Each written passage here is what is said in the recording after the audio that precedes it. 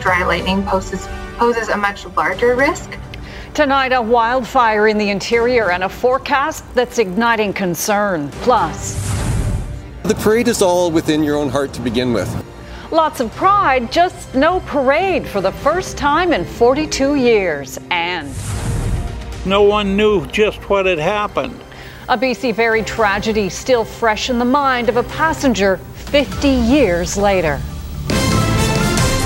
You're watching Global BC. This is Global News Hour at 6. Good evening. Thanks for joining us. We begin with breaking news. Global News has learned that at least 2 firefighters with Vancouver Fire and Rescue Services have tested positive for COVID-19. The City of Vancouver says the 2 firefighters contracted the virus while on holiday. One of the firefighters had worked a shift prior to showing symptoms. The crews who worked with them are now in self-isolation, and other staff have been called in to cover. Contact tracing is underway to determine who else may have been exposed. The city says there is no risk to the public. More COVID-19 cases have been reported on flights in and out of YVR in recent days. The CDC says the potential in-flight exposures are both on Air Canada flights. If you traveled on Air Canada Flight 204 from YVR to Calgary on July 27th, or Air Canada Flight 343 from Ottawa to Vancouver on July 29th, you may have been exposed. You're asked to self-monitor for symptoms for 2 weeks and isolate and be tested if they present. More information is on the CDC's webpage. The number of wildfires across BC continues to grow this weekend as hot, dry weather and lightning storms increase the fire danger rating.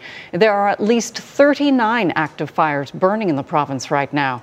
And as Kristen Robinson reports, what's in the forecast isn't helping. A cloud of smoke visible from Okanagan Lake as crews battle a new wildfire in the hills above West Kelowna.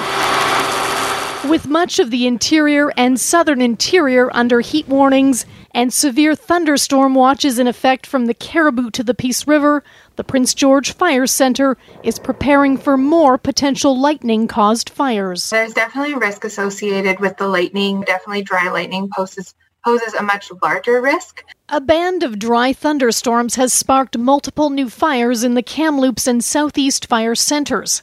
Half of the province's 73 fires since Friday now out.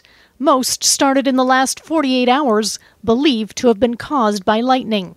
The Solco Creek wildfire northeast of Oliver, the largest of 2 currently burning out of control on more than 3 hectares. Near Nanaimo, crews continue to fight the Green Mountain fire. Compared to other seasons, we are still significantly below average. This time last year, we had 588 fires. Thanks to our rainy June, many potential fuel sources are still holding on to moisture. And 2020 has seen about 320 wildfires so far, but officials say the risk hasn't been doused. We can't get complacent just because of kind of what we've had up until this point. Northeast of West Kelowna, BC wildfire crews and local firefighters are working to contain the small but growing Rose Valley Dam wildfire, which is burning uphill and away from homes. Kristen Robinson, Global News. A Lytton man is facing serious charges after allegedly fleeing the scene of a hit-and-run crash that sparked a wildfire. RCMP say it happened last night when the driver of a pickup truck crashed into a hydro pole on North Spencer Road at Lytton Ferry Road, west of the Fraser River. The crash knocked the pole over and sparked a small wildfire. Local farmers were able to prevent it from getting out of control. Police say they tracked down the driver, a man in his 40s who failed a breathalyzer test. Mounties add that he could be liable to cover the costs of the fire response. A swimmer is presumed to have drowned in Okanagan Lake this weekend. West Kelowna RCMP responded to reports a 33-year-old Alberta man had failed to surface while cliff jumping near Rattlesnake Island just after 2:30 yesterday afternoon. Efforts to locate him Saturday were unsuccessful. The RCMP's underwater recovery team has been brought in. For the safety of the divers, police asked boaters to stay away from the area.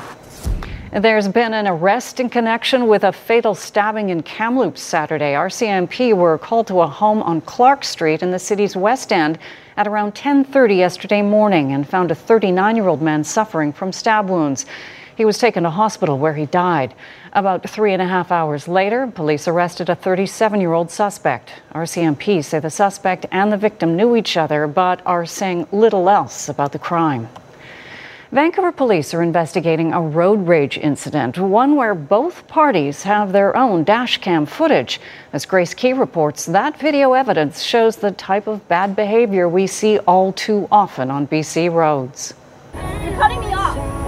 You I was not cutting you off, you the cop. An alleged road rage incident in Vancouver is captured on dash cam. It started along East 22nd near Slocan Friday afternoon. Maggie Nye says a woman in an SUV cut her off. A few blocks away, they came to a stop, and that's when things got heated. I saw her shouting like, "What the f*** is your problem? Like, what do you want, f***?" And she got out of her car, just stormed over, and then she started banging on my windows, banging on my mirror. Nye claims the woman used a racial slur, but it's not clear in the video. You can hear a banging noise and a woman yelling profanities. The SUV driver denies using a racial slur or ever touching Nye's car. She did provide her own dash cam video saying Nye was chasing her for several blocks and at one point even ran a red light. Nye called police and says she wasn't happy with the response. The officer just at multiple points kept asking me like, "Were you speeding?" Like, you know, if you were speeding, she would have misjudged your speed. That's why she came out. Vancouver police released a statement reading, 2 drivers did get into a confrontation and had a verbal dispute. There was no physical assault, and VPD officers did attend speaking with both drivers. This incident is now under investigation, and there has been no arrests in this incident. Nye has made an ICBC claim and she made a complaint against the officers. The SUV driver says she regrets getting out of her car and the incident has taught her the importance of getting a dash cam. Grace Key, Global News. A 37-year-old woman was arrested at Westwood Lake in Nanaimo yesterday after a bizarre chain of events that began with a road rage incident on the Nanaimo Parkway. At around 5 o'clock, RCMP say a senior driving with her husband was punched by the female suspect, who then tried to run over a pedestrian on the Jinglepot pub. The suspect allegedly climbed onto the lifeguard tower at Westwood Beach and sprayed some kind of liquid on a police officer. The woman, who is believed to have been on drugs or having a medical crisis, was arrested and later released with a November court date. Police in Maple Ridge are investigating a shooting last night. Officers were called to Selkirk and 223rd after reports of shots fired. Shortly afterwards, a white car arrives at Ridge Meadows Hospital. Its passenger window had been shot out, but police won't confirm if it's connected. The RCMP would only say it was an isolated attack and there is no threat to public safety. Golden Ears Park was closed for several hours this morning as first responders dealt with a police incident. Those already camping on site were temporarily unable to leave, and those trying to get in, even with a day pass, were not allowed to enter. It reopened shortly before noon. Well, from the South Okanagan to the north, a series of fatal crashes have led to calls for more barriers on valley highways. Now, the province is answering those calls with 2 projects that will divide busy sections of Highway 97A and Highway 97. But as Megan Turcato reports, that still leaves one controversial section without the safety upgrade. As a steady stream of vehicles flows in both directions on Highway 97A, south of Armstrong, there's a patch of pavement and 2 yellow lines to keep them apart. But that will soon change. The province recently announced later this year, median barriers will be installed on a nearly 6-kilometer section of the highway between Smith Road in Armstrong and Pleasant Valley Road. It's the kind of announcement Jessica Taube had been hoping for. The North Okanagan woman started a petition calling for the road to be divided after her relative and a Calgary woman were killed in separate crashes on the highway last year. I just want to say thanks to everybody who signed the petition, who supported it, and who wanted to get it in and change this to save people's lives. More highway barriers are also coming to Highway 97 in the South Okanagan. There, both median and roadside barriers will be installed between Penticton and Summerland, from West Bench Hill Road to Sunoka Beach Provincial Park. The announcement comes after a fatal collision north of Summerland inspired a separate petition seeking barriers on Highway 97 to help protect drivers in icy winter conditions. I think it was 1,300 pages of names. I mean, that's pretty remarkable. I think that shows that it strikes a nerve with a lot of people. So I definitely think the provincial government had no choice but to listen to their constituents. But so far only partially. The main focus of that South Okanagan petition was another stretch of Highway 97 between Summerland and Peachland, which was not mentioned in this week's announcement. I really feel that stretch of road north of Summerland is dangerous. So I kind of hope that would be done first. But I also have to trust that the Ministry of Transportation and Infrastructure. The Transportation Ministry did not respond to a request for comment Sunday about whether more median barriers are planned for the Peachland to Summerland area. Megan Turcato, Global News. Migrant workers and their supporters dressed up in costume to highlight a very serious problem. The farm workers and members of Dignidad Migrante Society dressed up as the produce they harvest as they rode bikes through the streets of Vancouver. The event highlighting their demands to the federal and provincial governments. The stunt is meant to raise awareness for better working and living conditions, including being paid minimum wage. They say due to the pandemic, farms are overcrowded with 4 to 6 people living in a room. This is very important for us because we feel that we are part of the whole society and we are part of the Canadian society as a farm workers because we provide food for everyone's tables. It's a semi-feudal relationship they have. They are tied to an employer. No other workers in Canada are tied to their employer. You and I and other workers have the right to quit if we want to and leave and go and work for somebody else. These workers are not able to do that. And later this afternoon, a small group marched from the Vancouver Art Gallery to English Bay in the Clean, Sober, Proud Recovery Walk. The event honors those lost to the overdose crisis. In May alone, 170 people died of overdoses in BC. The group says a provincial recovery plan for addiction is desperately needed. It's time BC makes recovery a priority, and it's time BC residents have access to immediate treatment on demand, and that's just not the case in BC, and 44 people are going to die this week alone. Well, no water guns, no crowds, and no candy thrown from floats. For the first time in 42 years, there was no parade down the streets of Vancouver's West End today. But on this Pride weekend, as Paul Johnson discovered, that doesn't mean there's no pride. Pride Day at Davie and Butte, and the rainbow colors are out, though the floats are not. The parade is all within your own heart to begin with. In recent years, the Pride Parade has evolved into something more like a days-long cultural festival, with regular marchers now including top politicians like the Prime Minister. Remember when his hair was this short? What a difference a year makes.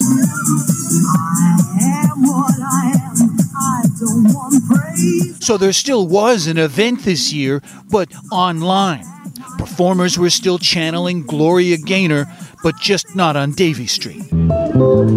Jim Diva Plaza Sunday was awash with the much more subdued sounds of a jazz guitar duo. Doing what I can to volunteer and watching it on TV as often as I can. If the cancellation of a proper parade is being received more with stoicism than disappointment, part of the explanation is that this is a community that's lived through times like this before. We've been through a pandemic, the HIV pandemic in the 80s. Most of us understand what that was. Since part of the story of the Pride movement is overcoming adversity, Vancouver's West End will be just fine with the way things are this year, though there's still plenty of people having fun. I'm amazed that there's so many people downtown this year that are out there doing their Pride thing in little groups, which is awesome. It's just nice to see that. In Vancouver, Paul Johnson, Global News.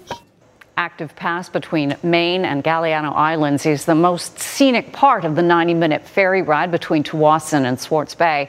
But 50 years ago today, it was the site of a tragedy. A Russian freighter rammed a BC ferry carrying more than 600 passengers, killing 3 of them.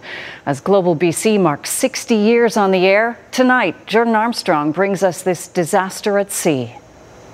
August 2nd, 1970. Amateur film footage shows the collision. Watch as the sharp bow of the Russian freighter cleaves into the Queen of Victoria like an axe, rising slightly as it grinds through the ferry's port side. There was no warning or announcement that the collision was imminent. Former print journalist Ken Warren, now 82, was eating lunch on the ferry at the moment of impact. Most people in the cafeteria fell over or had their food fall on top of them. It was pretty well panicked. The accident happened on a clear day in Active Pass, the halfway point between Tsawwassen and Swartz Bay. 3 people, including a 31-year-old woman and her 7-month-old son, were killed. This is my car right here. And right in front, but squished, is the Volkswagen that this lady and her baby were sitting inside. Warren says the half-hour post-crash was chaotic. We had no idea whether or not we were going to sink. As I learned later, the reason that the staff was really weak on this was because they had hired so many university students or school students in the summertime, and they hadn't properly trained them for an emergency because I guess they just didn't have emergencies. The 2 ships couldn't communicate by radio because they were on different frequencies. The Canadian pilot of the freighter was found chiefly responsible for the accident. After it was determined neither vessel would sink, they were pulled apart, and the Queen of Victoria was towed back to Tsawwassen, where Warren and other passengers spent hours pushing damaged vehicles off the car deck. Because of the gas leaking and whatnot, they didn't want sparks, cars starting up. The Queen of Victoria was repaired and sailed for BC Ferries until 1998, but she was involved in several more mishaps. In fact, some crew members thought she was cursed. The ship may be long gone, but the safety culture that came in the wake of this tragedy 50 years ago remains. Prior to that accident, the ferry staff never came on and told you all about where the life jackets were. They started that just after that accident. Jordan Armstrong, Global News. As the city of Vancouver helps bars and restaurants shift into recovery, you can now tee off in Chinatown. This vacant lot beside the Kiefer Bar has been transformed into the Kiefer Yard, complete with a 9-hole mini golf course. Customers can bring their drinks outside and wait on bench seating before hitting the putting green. It fits with Dr. Henry's Good Times guide, but what about her provincial health order that requires bar patrons to remain seated in all premises? Well, the bar says it got the green light to put up its game with physical distancing at play. For the mini putt, we're only having groups of 2 and up to 3 to 4 possible groups at a time, and there's lots of distance in between. No drinks allowed with them while they're playing, so they must leave their drinks in their seats, and then they can go up and play and go sit down when they're done. I think the creativity that's been allowed to be expressed by local bars is perfect. This is a perfect use of space. Are you going to beat them? Definitely, it's a given. The City of Vancouver says enforcement teams are educating the community to promote compliance with provincial orders, including service in bars and restaurants. A thrilling return to Earth for 2 U.S. astronauts on board the historic SpaceX mission. The 2 splashing down safely in the Gulf of Mexico after a months-long journey that will have an enormous impact on the future of space travel. Splashdown. An historic and successful splashdown off the coast of Florida. Welcome back to planet Earth, and thanks for flying SpaceX. The first water landing for an American crewed spacecraft in 45 years. What an amazing day. Today we really made history. The SpaceX Dragon weathering temperatures of up to 3,500 degrees Fahrenheit during the descent through the Earth's atmosphere. Parachutes deploying at 18,000 feet in altitude, slowing down the capsule from 350 to 15 miles per hour. The journey beginning 2 months ago with astronauts Bob Behnken and Doug Hurley. Today marked another significant milestone in the future of spaceflight. 3, 2, 1, 0. Ignition. Liftoff of the Falcon In May, 9 SpaceX became the first private company to send astronauts into orbit. It had been nearly a decade since NASA launched anyone from U.S. soil. Suiting up for the mission meant spending time on experiments and maintenance on the International Space Station, a toy stowaway belonging to Bob and Doug's sons. Both of our sons are pretty happy about that, with their pet dinosaur making it into orbit. Kept the crew company and social media buzzing. It's hard to put into words just what it was like to be a part of this expedition, Expedition 63. It'll be kind of a memory that will last a lifetime for me. Mission accomplished, with more on the horizon. Kathy Park, NBC News. Tropical storm Isaias is getting stronger, though not yet back to hurricane strength. It is still packing high winds and heavy rain, but staying just far enough offshore to be a nuisance with rough seas and strong gusts, but not a major disaster. Now, 70 million people in the Carolinas and northward are getting ready for a potential direct hit. A wildfire in Southern California has forced more than 7,000 people from their homes. It began as two separate fires Friday evening between Los Angeles and Palm Springs. The flames quickly joined together to form what is known now as the Apple Fire. The fire has consumed more than 6,000 hectares of dry brush and timber. Hundreds of firefighters are trying to contain the out-of-control flames. At least one home has been destroyed. The U.S. Weather Service says dangerously hot, dry, and windy conditions are expected to continue. COVID-19 restrictions are tightening in Australia. Victoria, the second most populated state in Australia, has declared a state of disaster due to a spike in cases. Today, Victoria reported more than 671 infections, one of its highest. A curfew is now being enforced in Melbourne. Nearly 5 million people living in the area will not be allowed to leave their homes after 8 o'clock at night. Well, despite the pandemic, some international cruises are back on the water, and already at least one ship is reporting an outbreak of COVID-19. 40 people, mostly staff from a Norwegian luxury cruise liner, have tested positive.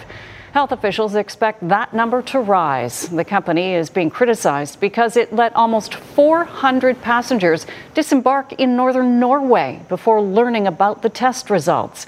That has triggered fears the virus could spread further into the community. Transport Canada has banned cruise ships from docking until at least October 21st. Actor Wilford Brimley has died. You know, when I was a kid and got a hold of a nickel, I thought I was rich. Brimley was the face of Quaker Oats and of diabetes education. He made his start as a stunt rider before working his way up to appear in movies including Cocoon, The Natural, and The Firm. He was known best as a character actor and also made appearances in TV shows such as Seinfeld. Wilford Brimley passed away after battling a kidney ailment. He was 85. You're watching Global News Hour at 6. A mystery solved at one of the most mysterious sites in the world. What we now know about Stonehenge. We'll have that right after Yvonne's forecast. First, have a look at this. The Swiss Alps were lit up last night for Swiss National Day. The lights could be seen for as far as 20 kilometers away. Gatherings of larger than 1,000 people are banned there right now, so many watched from the valley as the Alps turned different colors. How beautiful. You're fairly familiar with the Alps, are you? Yes, I am. And when it's safe to travel, I highly recommend going. Absolutely. It's beautiful. All right. It was pretty nice across Metro Vancouver. Pleasant today. We have more cloud than sun right now. We are going to see a different weather picture as we get in towards our Monday. So we are going to be tracking a bit of precipitation for a few spots, and it is going to be a touch cooler. We still have a heat warning in effect, and we're tracking some thunderstorms more in just a moment. Today we bumped up to 25 as the high. With the Humidex, it felt closer to 28 degrees, and temperatures soaring once again. Areas near Trail today up to 35, and for Soyuz bumping up to 34 degrees. Now, here's the instability for this evening. A severe thunderstorm watch in effect. Areas near the Peace across the central interior. We could see the potential with a few of these cells that are rolling through the region with heavy rain, gusty winds, and the possibility of hail. They'll start to ease off as we get in towards the evening, but we are still looking at the heat warning in effect for the central interior and the southern half of the province, the north and southern Thompson regions included within that, where temperatures overnight tonight tonight will dip down only to 18 degrees. It'll be in the upper teens, but there is a break on the way for our Monday for most areas across the province. So a bit of a break tomorrow. Temperatures will moderate. For example, in the central interior, they'll be into the low 20s, and much of the southern interior also seeing temperatures in the low 30s. That'll be for Monday, but on the upper level chart, Tuesday, Wednesday, we are going to see the temperatures peak, warming up, and then on Thursday, we'll be tracking a big change with even the potential for some wet weather rolling in. Tomorrow, so a touch cooler for most areas. Tuesday, Wednesday, hot once again. Thursday is when we'll start to see that change on the way with even a chance of showers. And the temperature trend, for example, in Kelowna, we'll see that heat bump up once again into the low 30s and then drop down to the low 20s as we get towards the end of the week for Thursday, Friday. Now, overnight and for the early morning hours, most areas across the south coast, cloud cover with even a slight chance for an isolated shower. It clears up as we get in towards the afternoon. It'll be dry once again, and then that sunshine kicks in for Tuesday onwards. Here's a quick glance, though. For the northern half of the province, most of the shower activity along the north coast will be for the morning, and then it dissipates towards the afternoon. The instability for the northeastern corners will be near Fort Nelson with the risk of thunderstorms. Much of the central interior, so there's a break in the heat. Temperatures will be into the low 20s with the chance of showers. And then towards the south of it, I've included the potential, the risk of thunderstorms for areas near the Columbia tomorrow, and then the Thompson, Okanagan, and southeastern corners. We'll see those temperatures into the low 30s. Whistler with the chance for some showers overnight and into the early morning hours, a clearing towards the afternoon, and all areas across the south coast. So the weather picture and story that we're tracking is that cloud cover, a chance of showers. It'll be mainly cloudy for most areas tomorrow, heads up, but it'll be much drier as we get in towards the afternoon, rounding off the long weekend, and then back into some sunshine Tuesday. Wednesday, late in the day, we could see some showers, and then temperatures will really start to moderate as we get in towards Thursday, Friday. Colleen? We'll take it. Thanks, Yvonne. You bet. The prehistoric monument known as Stonehenge has puzzled people for centuries. Well, now scientists say one of its mysteries has been solved: the origin of the towering boulders used to build it. A layer of mystery is peeled back at Stonehenge, exposing the unknown to the light. A year ago, a seemingly unremarkable rod of rock returned to the historical site. Back then, Susan Greeny saw something different. It's enabled some analysis that wouldn't have otherwise been able to take place, and finally pinpoint exactly where the sarsen stones came from. But that chunk of rock initially disappeared. In 1958, the British government commissioned a major restoration project to make Stonehenge safer and to help historians better understand the monument. Workers drilled through the largest of the sarsen rocks, removing 3 stone cores. Robert Phillips took one home. The rest were discarded. You can see quite clearly It was a bit of a homecoming when Phillips's sons returned the family heirloom from the United States. Where they did the drilling. Also really exciting that it was a bit of luck, really. You know, the core being returned to us from America just happened to coincide with some geological work that was already taking place. Geologists traced the 20-ton giants to Westwoods, an area 15 miles north of Stonehenge. They're pretty much some of the largest sarsen stones in the whole of southern Britain. So it seems that the people who were building Stonehenge were selecting deliberately large stones. Why not build Stonehenge where they quarried the stones? Why move them so far? That's a really good question, and not one that we can really answer at the moment, other than to say that really Stonehenge and the whole landscape around it, which is chock full of lots of other prehistoric monuments, must have been significant. I think there'll always be something of a mystery. An ancient mystery that keeps the magic of Stonehenge alive. Ian Lee, CBS News, London. It's still pretty cool to see in person. It is. It's really It's much smaller. I thought you were going to say, speaking of cool, but I guess no. Oh, speaking of cool and in person. Yes, there we go. Barry's here.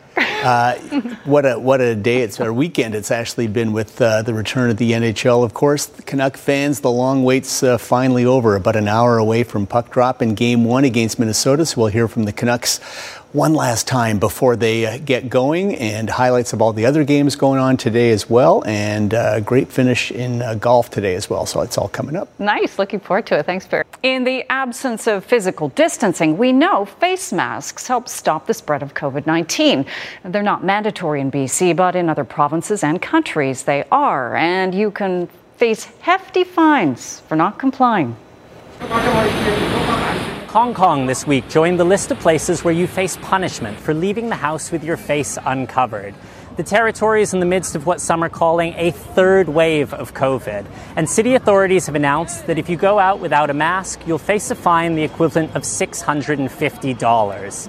Here in Europe, some of the toughest penalties are in Italy, which you'll remember was so hard hit early on in the pandemic. In the Campania region, there's now a $1,200 fine for people who go out without masks and for businesses who let them in. But that's pocket change compared to the situation in the Middle Eastern state of Qatar, where you face a staggering, wait for it, $55,000 fine and potentially up to 3 years in prison. Here in the UK, it's a relatively modest $65 if you're caught without a mask, going into a store, or getting on public transport. So the big question is, do fines work? Fines can be a very effective policy tool if in fact there is universal enforcement. And by universal, I don't mean that the mandate is at a federal level, for example, but rather that the monitoring and the punishment is universal.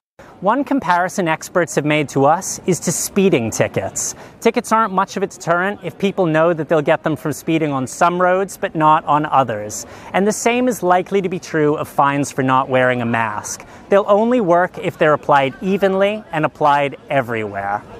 Raf Sanchez, NBC News, London.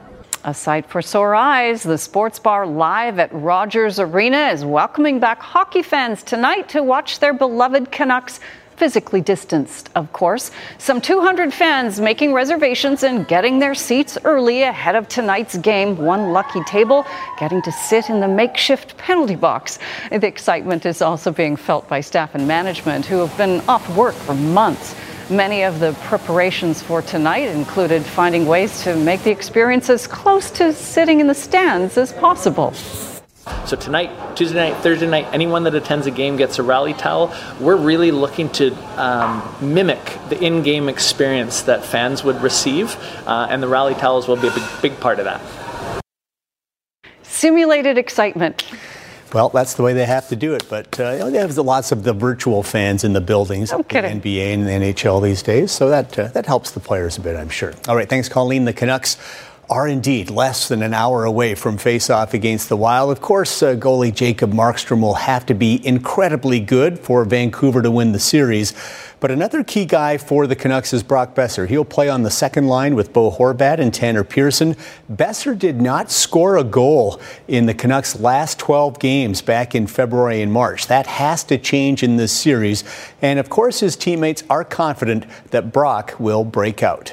There's no denying he can put the puck in the net. So, when you get a guy like that is a proven goal scorer in your league, obviously you're not going to be mad about it by any means. Hopefully he gets to the spots and we can get him the puck. And obviously, look, the Winnipeg game the other night, he had some pretty good scoring chances. So, hopefully he's just saving them for the games that matter. All right, action today in the West. Predators, Coyotes, Game 1. UC Saros starting ahead of Pekka Rinne, who had made 89 straight playoff starts for the Predators. Not a good start for Saros. Clayton Keller's power play goal made it 3-0 Coyotes in the first. In the second period, now 3-1. Canucks 2006 first-rounder Michael Grabner can still wheel. Steals the puck. That's a shorthanded breakaway goal. Buries it. He's 32 years old now, Grabner, but can still play. 4-1 Arizona.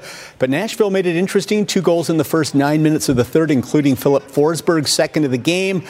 But that was the final. Coyotes get the victory, taking Game 1 4-3 over Nashville. In the East, in Toronto, the hometown Maple Leafs taking on John Tortorella's Columbus Blue Jackets. First period, Austin Matthews with a great chance, but hits the post off Eunice Korpisalo. Nothing after one. Second period, how about this save by Freddie Anderson, stopping fellow Dane Oliver Bjorkstrand. That is a fantastic save to keep it scoreless.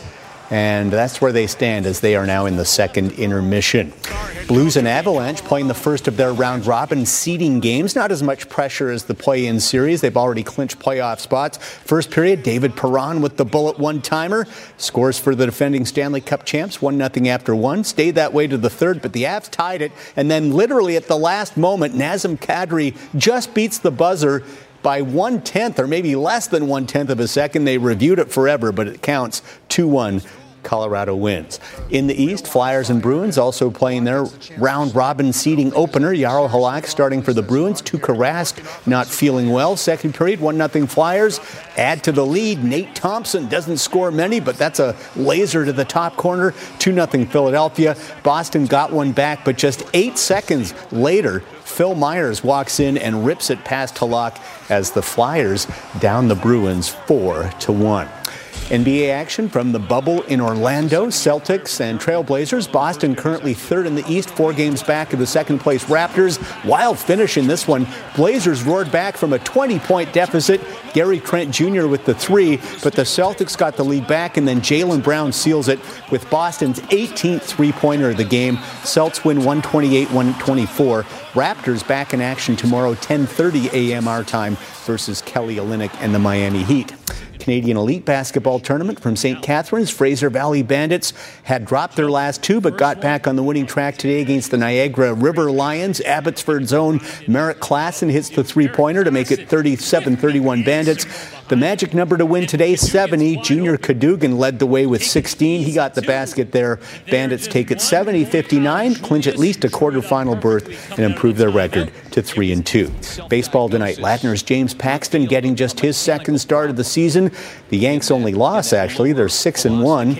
Top of the first, the Big Maple looking strong, strikes out Rafael Devers, but later in the inning, with a man on, Xander Bogaerts, very good hitter, goes deep, taking that one to right center. It's a 2-run homer. 2-0 Boston as Paxton went 3 innings this time, gave up 5 runs, but has not pitched a whole lot so far this year. He got some support, though. Aaron Judge crushes a 3-run shot.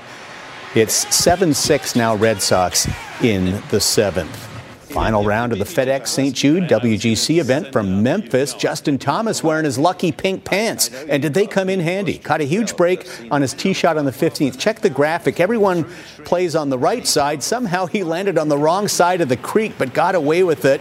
Found dry land and converted thanks to knocking his approach to 6 feet, made the birdie putt and tied for the lead with Brooks Koepka. Then at 16, after another lucky break when he hit a tree branch on his approach, knocked it close again and made another birdie. Got to have some breaks if you're going to win on the PGA Tour. Took the lead at 13 under. Now Koepka bogeyed to fall 2 off the lead, but then this little surprise at 17 from 40 feet.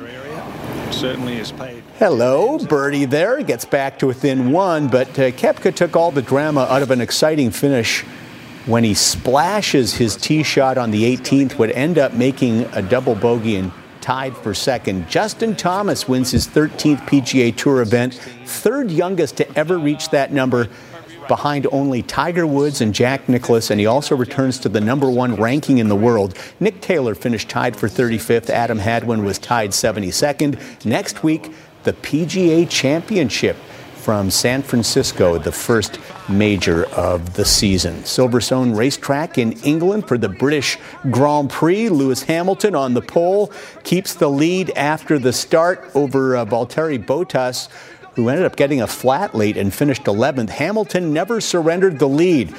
Montreal's Lance Stroll started 6th but finished 9th, still picked up a couple of points. The other Canadian, Nicholas Latifi, was 15th. Hamilton was cruising with a huge lead until he punctures his left front tire on the last lap, drove it home on the rims. He was able to hold off Max Verstappen, who would have caught him had there been another lap.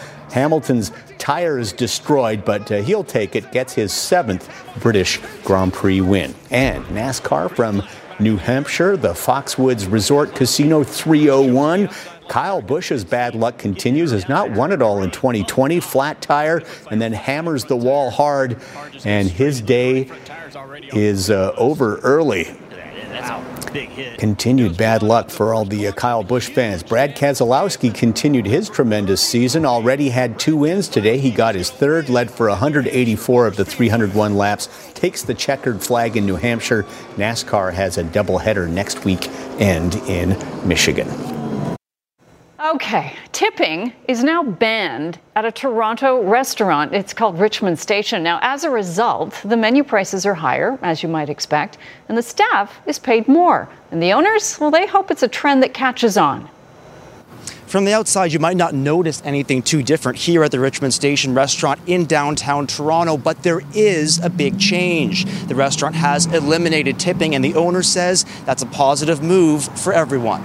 Richmond Station has moved to a hospitality included model, which means the price on the menu already includes the tip. The business says it's raised prices by an average of 18%, all of that going to staff pay. That means moving more staff to salaried positions with more predictable pay and benefits. In a statement, owner Ryan Donovan said eliminating tips and moving to hospitality included is also the right thing to do. We want our staff to have the same entitlements to the social safety net and their professional peers in other industries, and the fallout from the pandemic has made that abundantly clear. Whether or not tipping is the right way to go is a contentious issue for many. I've had my fair share of bad tips, etc. And so long as people get a living wage, I'm all for that. Going into the workplace on an unbusy night in the middle of the week when the restaurant is expected to be dead, you'd have more motivation going into work as a server knowing that you're at least making that set higher wage. As you know, I'm from Ireland and I kind of grew up not tipping at all, and I kind of got used to that. North America is widely considered a tipping culture, and industry group Restaurants Canada says while more restaurants are doing away with tips, it's a big hurdle to clear. It's a cultural change. Some people have done it for all their lives, and they think they get better service if they have a tipping model. For those who really want to tip, Richmond Station says no thanks. They've even removed the option from payment terminals. The management says the pandemic really exposed the gap between workers receiving traditional pay and benefits and those who depend on tips. They say this was the perfect time to change that. Albert Delatalo, Global News. I'm wondering if you up the prices and pay them better and